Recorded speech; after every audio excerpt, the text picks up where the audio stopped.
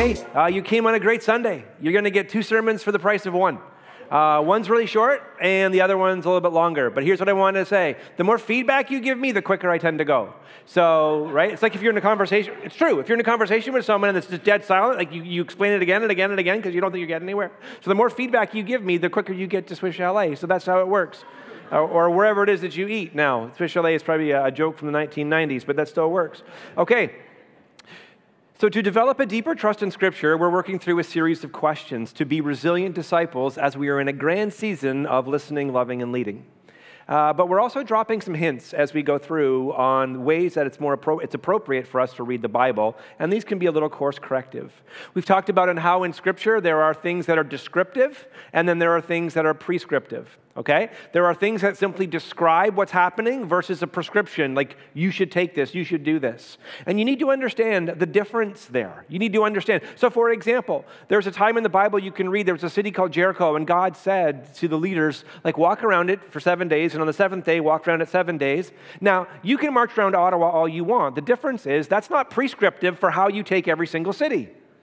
It's just descriptive. It was prescriptive for them, but it's not for us. It's God said that to them at this time. So what God is speaking to a city might be entirely different. So you can't just look in Scripture and go, oh, it's in the Bible, let's go do that. I mean, you can, but you just may be exercising. That's all I'm saying. Because if God didn't specifically say, hey, go do that, then it's biblical, but it's not prescriptive, like do it everywhere. That didn't happen around every city. So there's descriptive and there's prescriptive. We talked about how it's important to look at the text in context. So who it was written for, what was the heart of it, what's the grammar, what's the syntax, what was the original author's understanding, so that we don't subjectively imprint our own ideas on it and make it say whatever we want it to say. Like if you pick up your entire Bible, here's a real shocking thing. You won't find Canada in it anywhere. Turn to the person beside you and go, what? Here's another thing that's terrifying. You're not in it at all. So some of you are like, wait a minute, hang on now. I think I'm on every page. No. So again, but yet you'll find principles that speak to Canada. You'll find principles that speak to every single heart. You'll find all of these things, but it's important to recognize in many different ways, the Bible was written to people, but it's also for us, but it was written to specific people, okay? And this is important. Now, I want you to watch this, okay? At the bottom, we have these things called questions. Anybody got any questions? Like not right now, but I'm saying hypothetically in life, do you question anything? Yeah, okay, we have questions. From our questions, we begin to form these things that we all have and we share liberally now called opinions. Everybody's got one. Everybody's got an opinion. So we have questions, we have opinions. Then from our opinions, we develop these things called convictions. And convictions are really important, but there's one level higher as followers of Christ, and that is absolutes. Let me give you an example. Opinions. I'll give you a biblical example. This is the short sermon, by the way. I'll give you a biblical example of it, a theology example of it, and then a cultural example of it. Questions, opinions, convictions, beliefs, absolutes. There are followers of Jesus today who have a conviction. Everyone say a conviction. So when they've questioned, they have opinions, they've moved to convictions, and their conviction is that because we as followers of Jesus, from the death of the last apostle, the last follower of Jesus, the last one, the disciple that Jesus called the last apostle, with their death, certain specific gifts of the Spirit, which were in their day, are not for our day. They're called cessationists. They are brothers and sisters in Christ. But when they look at Scripture, they have a conviction that the gifts of the Spirit, or certain ones, stopped with the death of the last apostle because we have the full canon of Scripture now today, and that's how God is revealing himself. And so they can be Baptist or they can be different denominations. And here's what's incredible. They are brothers and sisters in Christ. We can link arms together. However, we at Life Center don't view the Scriptures that way. Our conviction is that all the gifts of the Spirit that God gave in the apostles' life are still in operation today. That every gift that they needed is is a gift that we need today. And so we are in conflict here. And because we are in conflict here, here is where we are not in conflict with our brothers and sisters who are cessationists. We are not in conflict around our absolutes. We all agree in the centrality of who Jesus is. There is salvation in nobody else. God, Father, Son, and Holy Spirit. That the scriptures are inspired and infallible. And so in these ways, here's what's remarkable. Because we agree on all the absolutes, we are followers of Jesus together, but we don't worship in the same living room. And we don't worship in the same living room all the time. Number one, because we're all immature and we all like to fight, okay? But number two though, some people look at the church and they say things like this, like, man, if the Church of Jesus is supposed to be the Church of Jesus, like, why is it not united? Why is it so divided? Well, it's divided based on our own immaturity, but also, second of all, sometimes it's a wise thing to do to put up a little fence that is low, that we can stand on one side, we can have full conversations, we're brothers and sisters in Christ, we share absolutes, but we worship in different living rooms, and here is why. Because people coming into the church will either come into an environment where we are agreeing on our absolutes, or we're constantly fighting over our convictions, and if we're constantly fighting over our convictions, we won't actually preach the gospel because we'll be trying to convert one another and not see people come to Christ. And so we worship in different living rooms so that the gospel can be presented in such a way that even people who have different convictions, though they share the same absolutes, can walk in unity together. Okay? So this is an important thing. So here's how we're leading life there. That's a biblical example, cessationist continualism. It's biblical. Now let me give you a cultural one. Pandemic. Ooh, turn the person beside you and say, don't talk about that. Vaccines. Don't talk about that. Vaccines and the pandemic should live in the world of questions and opinions. Listen to me. Questions and opinions. When it shifts to convictions and absolutes, that is not a biblical progression, that is a deformation. Hello. So I can sit across with someone who has a different question and opinion, even a small b belief than I do, but there is a higher absolute, and that is when we are enemies. In other words, when we are on opposite sides of the same subject, the same issue, there's a higher conviction in the scripture that calls me to actually listen and walk in love with you. It's a higher calling. And so oftentimes there can be pressure on pastors and leaders and even you to make things that can be in the realm of opinions and questions in the place of convictions and absolutes. And when they move to the place of convictions and absolutes, number one is they are in an improper place in the church. We're majoring on minor things. And second of all, at worst, what happens is, regardless of what the belief is, it can create cult-like environments where, again, non-essential things become essential things. And this is a danger in all of our hearts and lives. And so what we've been looking at, that was the mini sermon. Let me finish it. What is the Bible about? What is the Bible? What is the Bible about? Who is the hero of the Bible? And today is, how does the Bible help us live like Jesus? And I mean every word that I just said that. I'm going to slow it down and I'm going to say it again. How does the Bible help us live like Jesus? Because if the Bible isn't helping us live like Jesus, Houston, we have a problem. Somewhere. I don't know where. Turn the person beside you and say, I know you're not the problem. So how does the Bible help us live like Jesus? Each word in that sentence was carefully selected, and to explain, I'm going to quote Tim Challies and Josh Byers.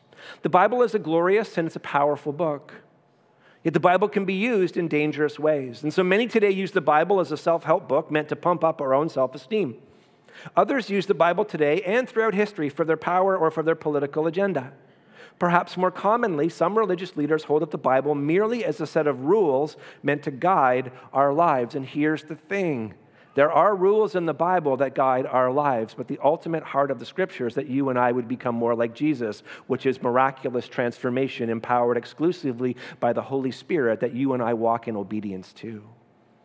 It's different than just behavior modification. It is something deeper. And so today let's talk about two common issues. What happens when the Bible, don't forget, if you give me a little feedback, I'll go quicker. Today, let's talk about two common issues. What happens when the Bible becomes about us and not us becoming more like Jesus?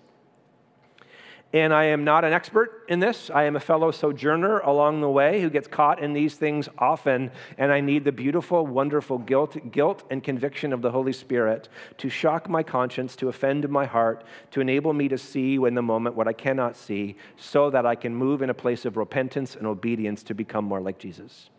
Okay? This is the process. So I'm not here as an expert saying like, hey, follow me and I do this perfectly. I do some things well, but in this, we all have room to grow.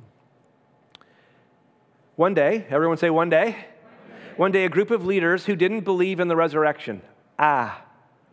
One day, a group of leaders had some questions, and those questions began to inform some opinions. And then their opinions began to form these small b beliefs, kind of like in between opinions and convictions. They had these beliefs. And like all types of beliefs, we like to congregate with people who see the world the way we do, and people who don't see the world the way that we do, we can just see them differently, like they're in the wrong category and we're in the right category. So this is what happens. And there's a second thing that happens, though, usually around our beliefs, like we're going to see here in a moment. The moment we begin to have a belief, here's what can happen is Jesus can shift in our hearts and minds from being a person that is worthy of worship to a prop to make our point come true. Okay?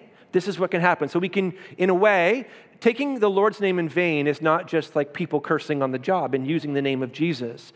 Taking the Lord's name in vain includes that, but it is also using the name of Jesus for our own selfish gain and not for Spirit-inspired transformation. This too can be using the Lord's name in vain.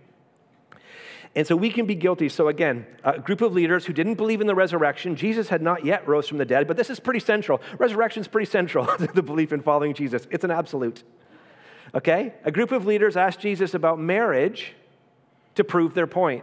I also want to let you know that if you look through cultures and histories, marriage for some reason, because God said it's a symbol and it's a sign, always becomes a point of a culture of contact and debate. Always. Okay? We see it here.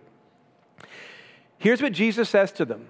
He says to them when they are talking, here's what he says. It's really interesting in Matthew 22:29. He says, you're wrong. And here's why they're wrong. Because you neither know the scriptures, though you're quoting them, you don't know them, and you don't know the power behind them. This is what Jesus says. It's incredibly insightful. You don't know the scriptures intimately. You can quote them, but you don't know them, but you also are divorced from the power that is behind them. If it's an ulterior power other than God, it's the wrong power. This is what Jesus says to them. And the question is, can you and I be guilty of using the Bible when our motives are skewed? Yes, yes. 1,000 times yes. Jesus said so.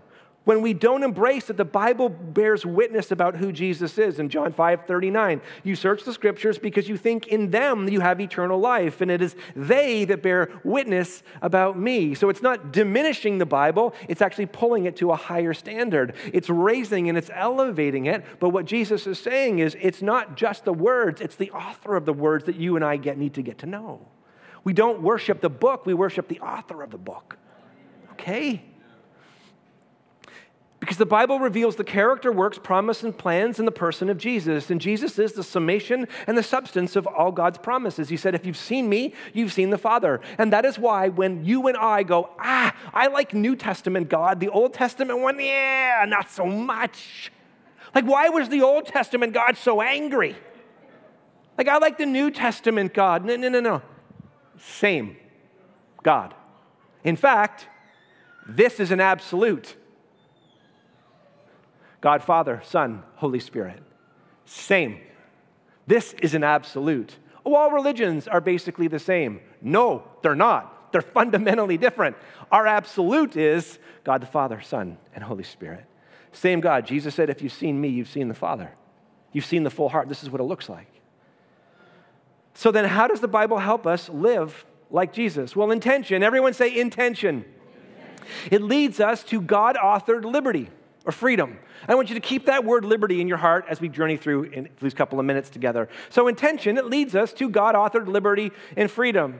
Now, God's kingdom is now. It's what Jesus said. The kingdom is here now, but it's also not yet. In the sense that one day, sin will be no more. There'll be no other death, no mourning, no crying. Every tear is going to be wiped. That's the fullness of it, but yet Jesus said it's here now. You and I live in grace, but we also need to live in truth. And these things can be in tension sometimes. How many of you know that the work of Jesus is finished? You can't add to it. So salvation is not like I come to Jesus and I trust in the cross 90% and I make up 10%. No. It is a finished work. But here's what we are. We're unfinished works. Like we're unfinished. We're an unfinished church.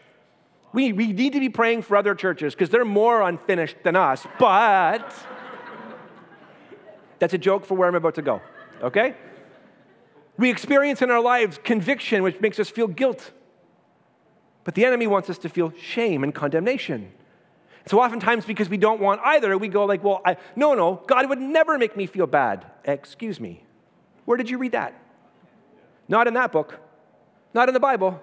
I'm pointing at my iPad because there's an app on there that has the Bible on it. Okay, great. Tension. Everyone say tension. Tension creates growth, and when growing, because of the stretching, we seek relief. Now, I'm going to just do a little illustration for you here. This is what our world's going through. This is what your heart might feel like in a season. In my right hand here, I have a rubber band, and in my left hand here, I have the same rubber band. Do you see how quick I got it from there to there? It's just magic.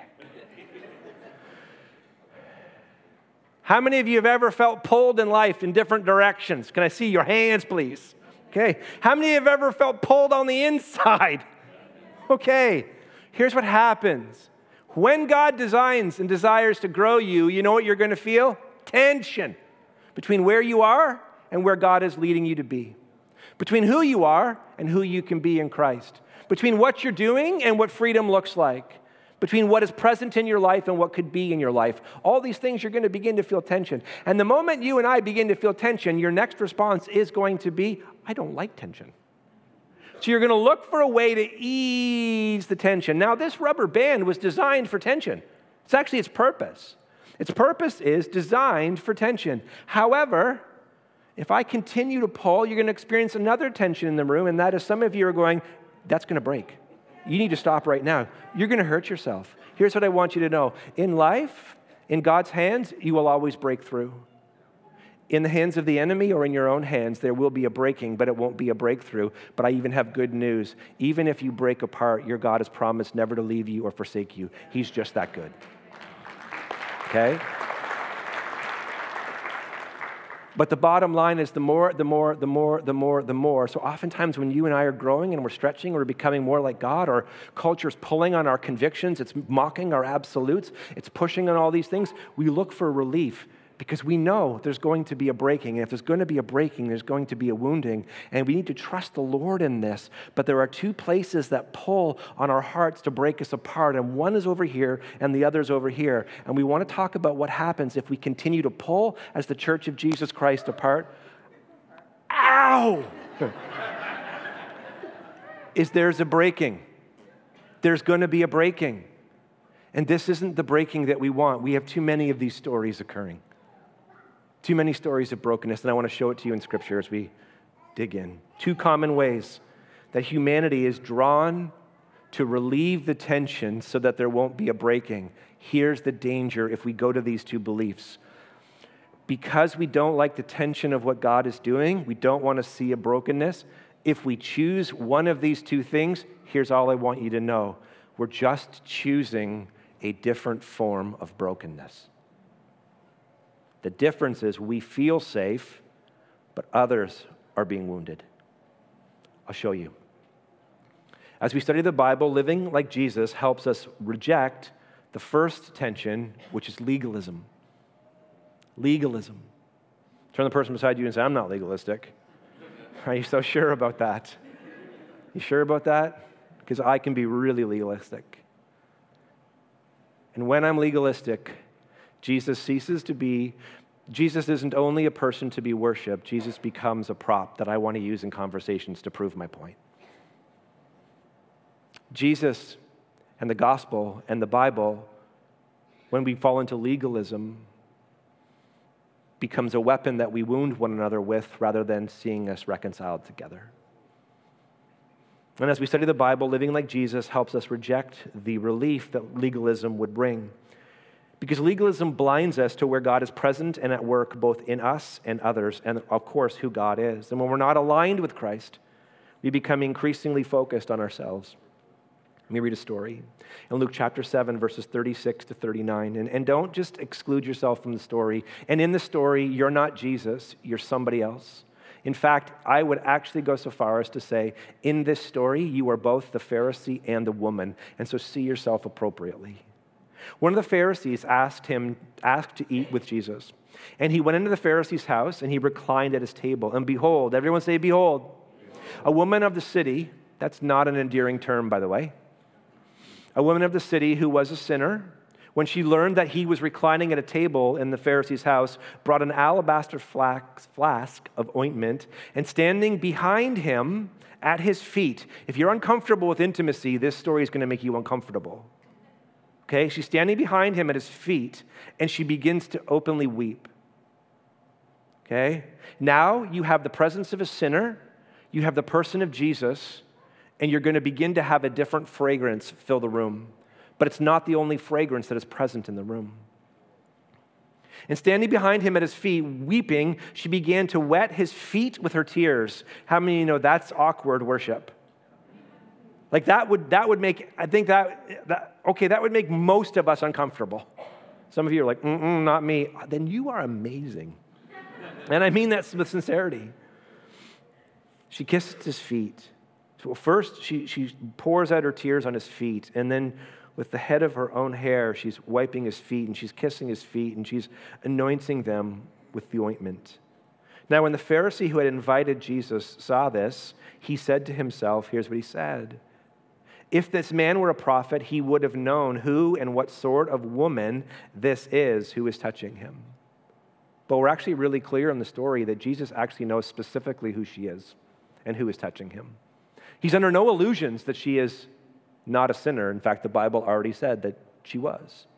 He's under no illusions. There's much more we can say there, but time doesn't permit. And so to address this story playing out in front of them, Jesus tells them a parable. And here's the parable that he says. So the story that I just described, we just read, is happening right in front of Jesus, and he tells a story to highlight the real story that's happening. A certain moneylender had two debtors. One owed 500 denarii and the other 50. When they could not pay, he canceled the debt of both. Of what? Of how many? Both. How good is God? He cancels the debt of both. Now, he asks the question, Jesus does, to reveal the heart. Which of them will love him more? That's a good question. Because they're both in debt, Jesus is saying. It's actually a really, really direct and offensive story. It really is what Jesus is saying in the moment. Here's what's happening. Both of them are in debt, and Jesus' desire is to forgive both of them. This is the heart. And the story he tells, he does. Now, which of them will love more? And therefore, I tell you, her sins, which are many, are forgiven. We'll read it again in a minute, verse 47. For she loved much. But he who is forgiven little loves what? Little. He who was forgiven loves little. Now, let me tell you a way you don't want to read this. This is not the proper way to read what Jesus is saying. Jesus is not saying to Simon, Simon, here's your problem. The problem is, in your life, you haven't sinned enough. That's not what Jesus is saying, is you haven't actually sinned enough. You don't know what it is to be totally broken like this woman. So Simon, what you need to do is you need to go out and you really need to get a master's degree in sin. This is not what Jesus is saying.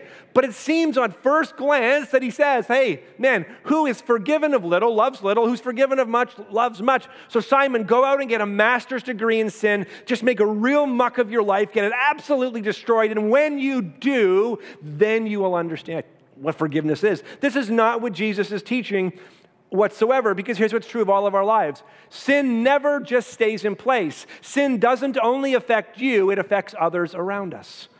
And so Jesus would never advocate for the one thing that causes death for all of humanity. The very thing, the only thing that he came to actually forgive and reconcile all of us to himself and to deal a death blow to sin, Satan, death, hell, and the grave. So Jesus is not advocating this. This would be an incorrect way in which we can read the scripture. But Jesus is saying to Simon something really profound and insightful that all of us can fall into, and it is this. When you and I buy into legalism, it makes us blind to our own need of forgiveness. This is what Jesus is saying to Simon. There is a woman who knows that she is a sinner, who knows that Jesus can do for her what she can't do for herself, and her worship, because of her brokenness and her honesty and her confession and her repentance, because she is willing to admit what she is and equally who Jesus is, then she, from a place of worship, experiences forgiveness. And Simon, who is equally a sinner, but believes he is better than this woman, becomes blind to the fact that he even needs forgiveness at all.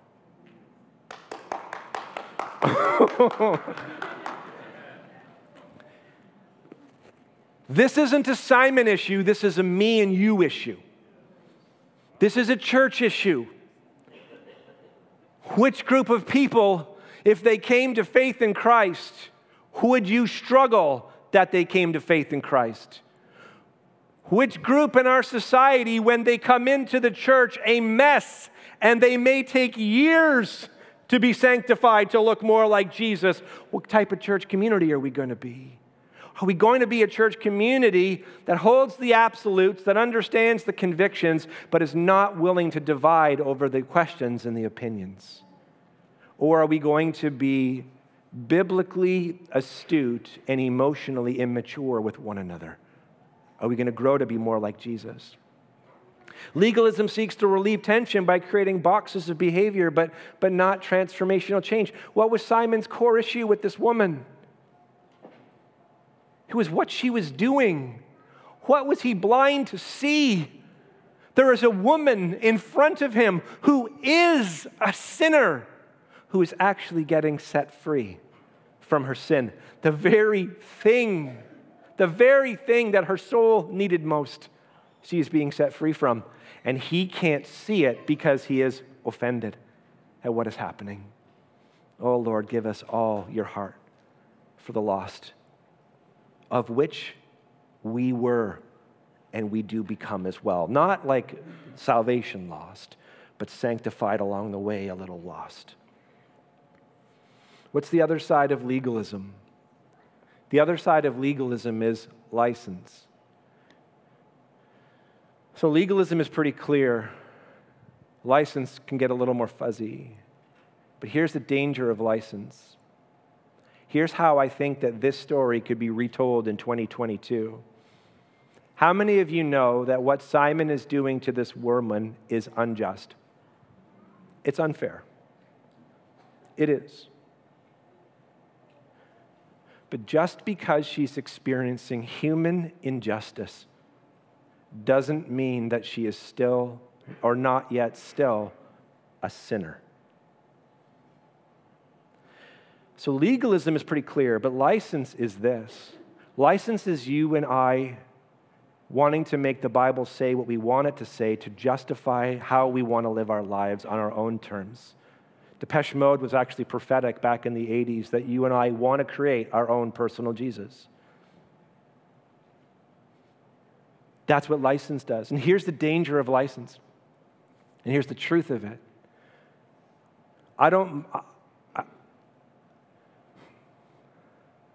My issue in 2022 isn't that we have opinions and beliefs. That's not my issue. My issue, and in particular, if I could address generationally, I would, but my issue isn't that we have thoughts, feelings, and opinions and beliefs in 2022. That's not the issue. The issue should be in 2022 the value we place on our own thoughts, opinions, and beliefs. It's the misappropriated value that we place them as ultimate. And if you and I put our opinions as ultimate, then here's what happens. Then you're Lord, Jesus is no longer Lord, and now we're into not an opinion and not a question and not a conviction. Now we're into an absolute. This is what we're engaging.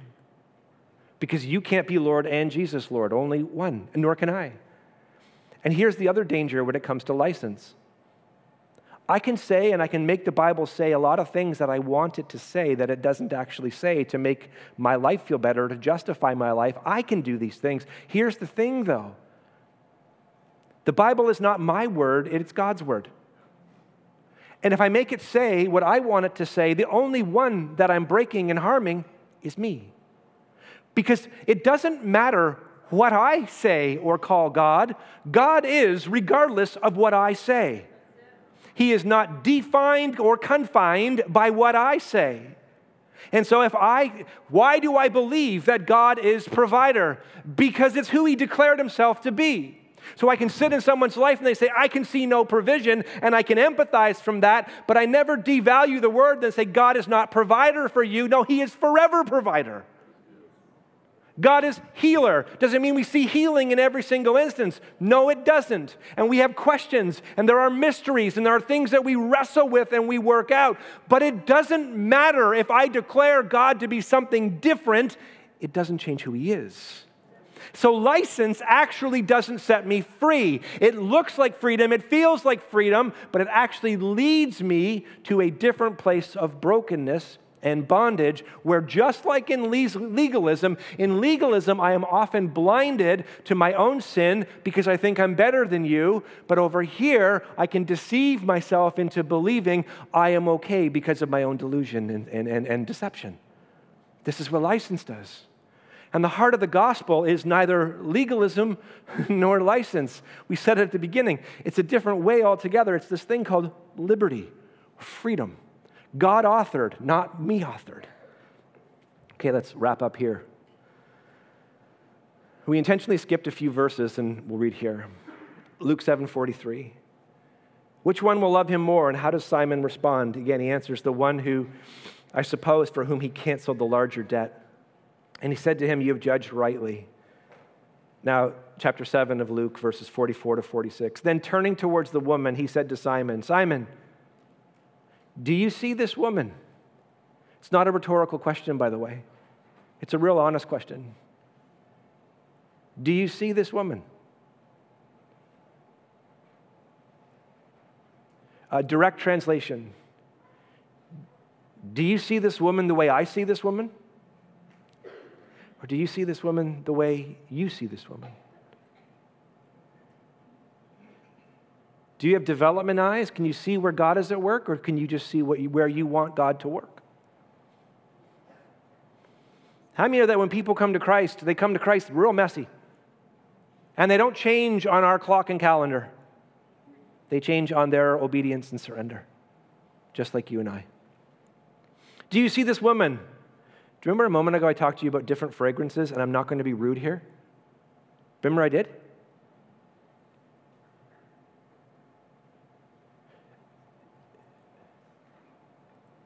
Because Simon was so passionate about proving his point, he forgets even the basic hospitalities of a Jewish home. Watch. Jesus says it really clearly. He says to Simon, here's his accusation. I'm not here for love, I'm here for something else. And this woman is here from love and nothing else. Watch what he says. I entered your house and you gave no water for my feet. Open-toed sandals on historic roads equals dirt, mess, and other things that need to be cleaned, or there's an aroma in the house. And that's not, Jesus says this didn't even happen. Basic hospitality, out the window. Anybody here ever been in a fight with someone and you're so at odds that you can't even do the most basic thing? I have, both hands, both feet. You gave me no water for my feet, but she has wet my feet with her tears and wiped them with her hair. You gave me no kiss, but from the time I came in, she has not ceased to kiss my feet. You didn't anoint my head, but she has anointed my feet with ointment. Verse 47, here's what he says. Therefore, I tell you, her sins. What does Jesus say? Hey, I'm so sorry that you have been victimized by these terrible Pharisees. He may have said that. I don't know. We can't read that. We can't infer that. But here's the thing. Jesus is less concerned about license or legalism or platitudes. He is deeply concerned, though, about her experiencing liberty and freedom. And if all Jesus does is push Simon back and she walks out a sinner, unforgiven, then she is actually not yet free.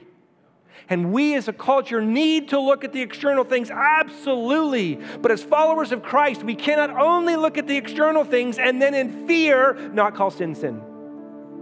And not just in others, in ourselves.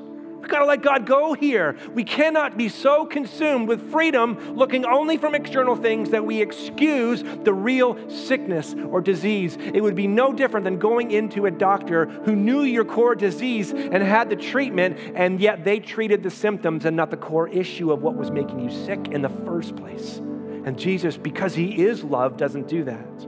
I tell you, her sins, which are many. How many of you want to hear that word from the Lord? Her sins, which are many. What is Jesus answering here to Simon? I know exactly who she is, but I'm not going to define her just by what she's done or what has happened to her. She is going to be defined. Those things are in her life, but she is going to be forever defined by this encounter of my love and her love for me.